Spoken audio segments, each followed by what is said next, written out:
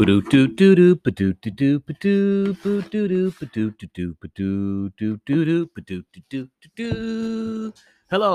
this is Reading with Finest. I am Finest. I'm reading American Indian Myths and Legends to you today. The story from that book that I'm going to read to you is The Ghost Dance at Wounded Knee. This is a Brule Sioux story. Follow me at Everything's Just Fine on Instagram to see illustrations of mine. Hey, try to read every day. If not, don't sweat it. I will do that for you. Don't even sweat. I got you. Sweating is okay. If you sweat, it's no big deal. You're nervous, those things happen. Just know that someone's here with you to hold your sweaty palm or put a hand on your sweaty back or wipe your sweaty brow and just say it is okay that I will take reins and read for you. And also, if I'm available, I would wipe the sweat off you. It's not a big deal to me. I don't care. It's all love. Wasn't gonna say anything on the idea, the head for me. Starting a new job. It's a job. I'm gonna put my best foot forward and work as hard as I can. Today I am thinking about comparison and imposter syndrome and stuff like that. Not because of the job so much so, but just in general.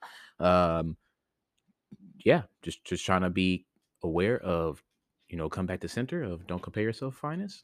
You just read. You're a reader. You can't compare yourself to other readers. You just do your thing. And that's the beauty of it. That's why you're here listening.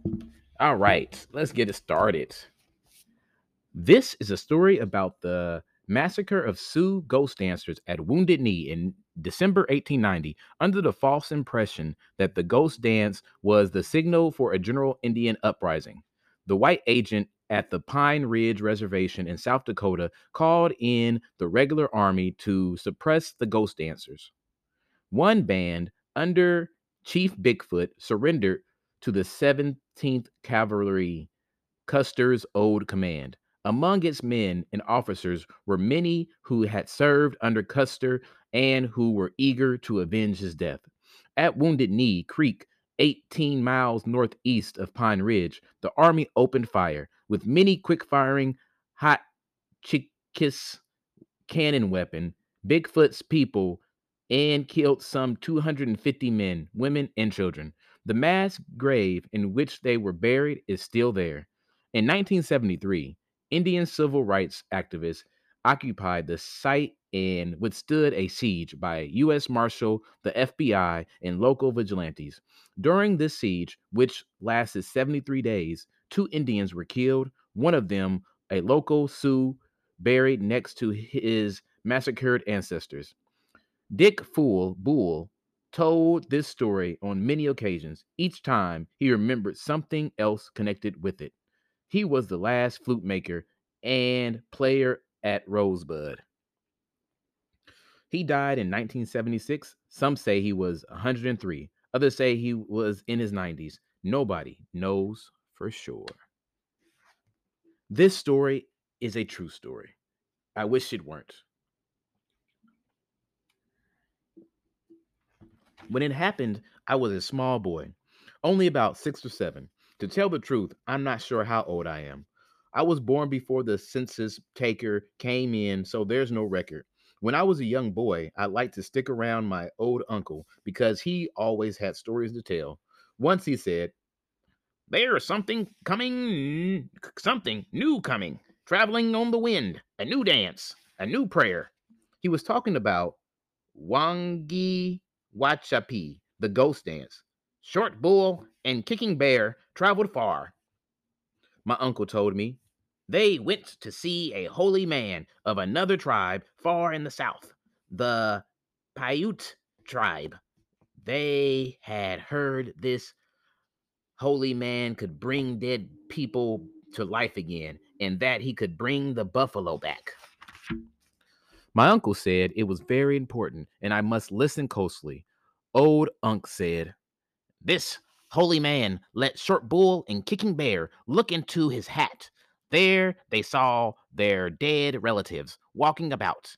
The holy man told them, 'I'll give you something to eat that will kill you, but don't be afraid. I'll bring you back to life again.' They believed him. They ate something and died, and then found themselves walking in a new, beautiful land.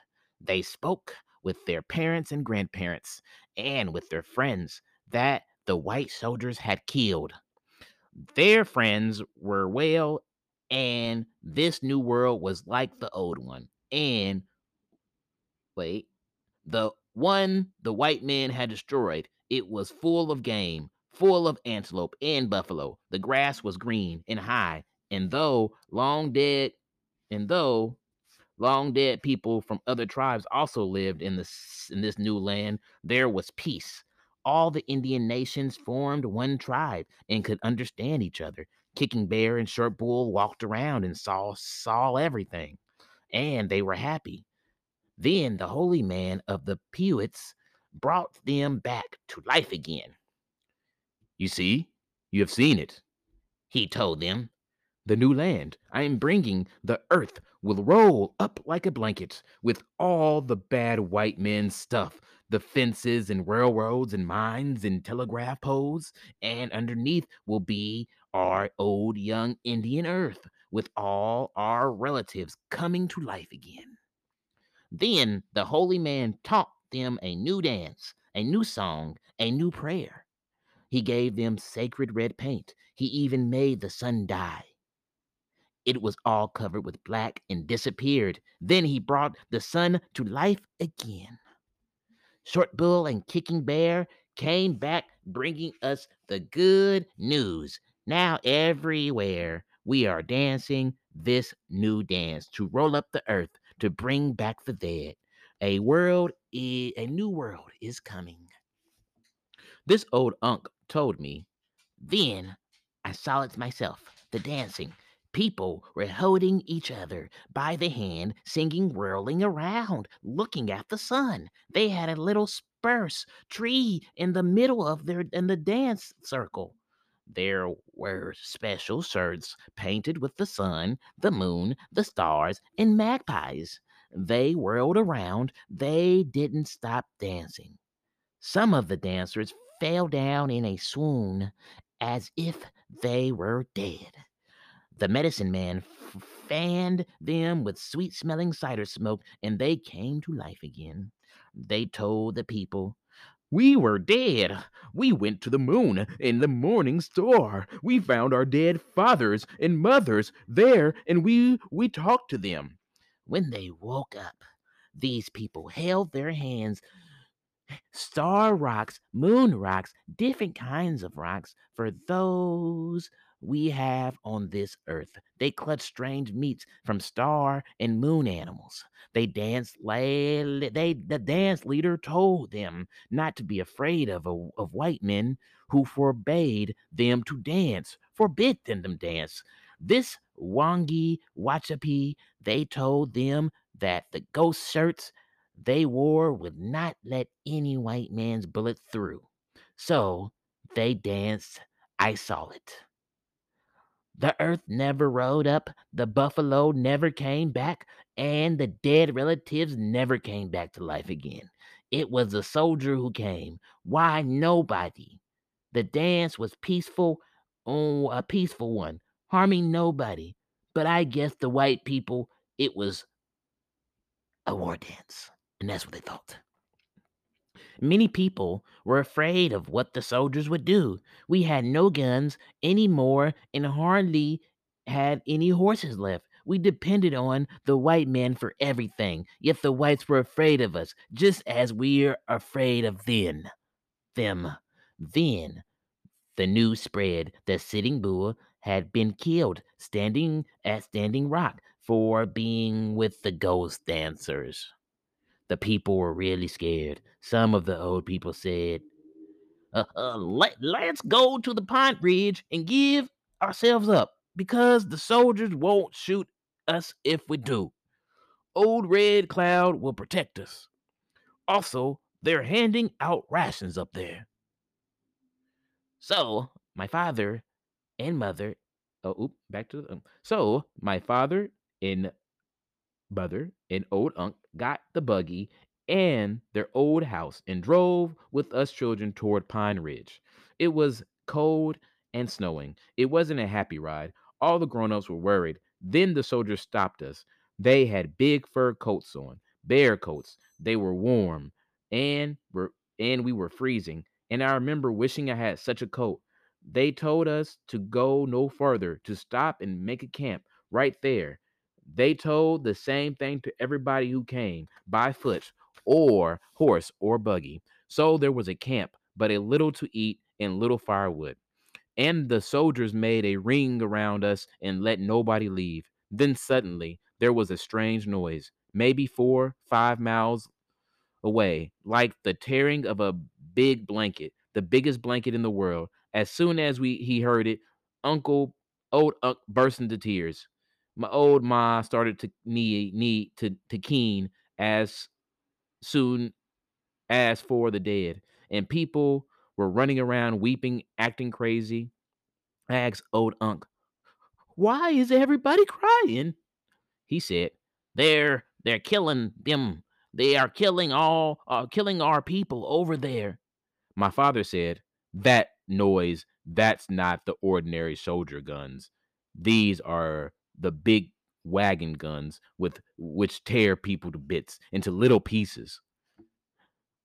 I could not understand it, but everybody was weeping, and I wept too. Then a day later, or was it two? No, I think it was the next day. We passed by there. Old uncle said, "You children might as well see it. Look and remember." There were dead people all over, mostly women and children, in a ravine near a stream called Chenakapi Chankapi Opie Wakapala Wakapala Wounded Knee Creek.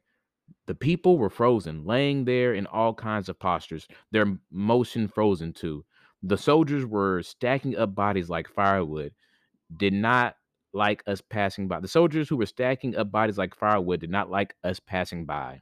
They told us to leave there double quick, or else. Old uncle said, "We'd better do what they say right now, or we'll lie there too."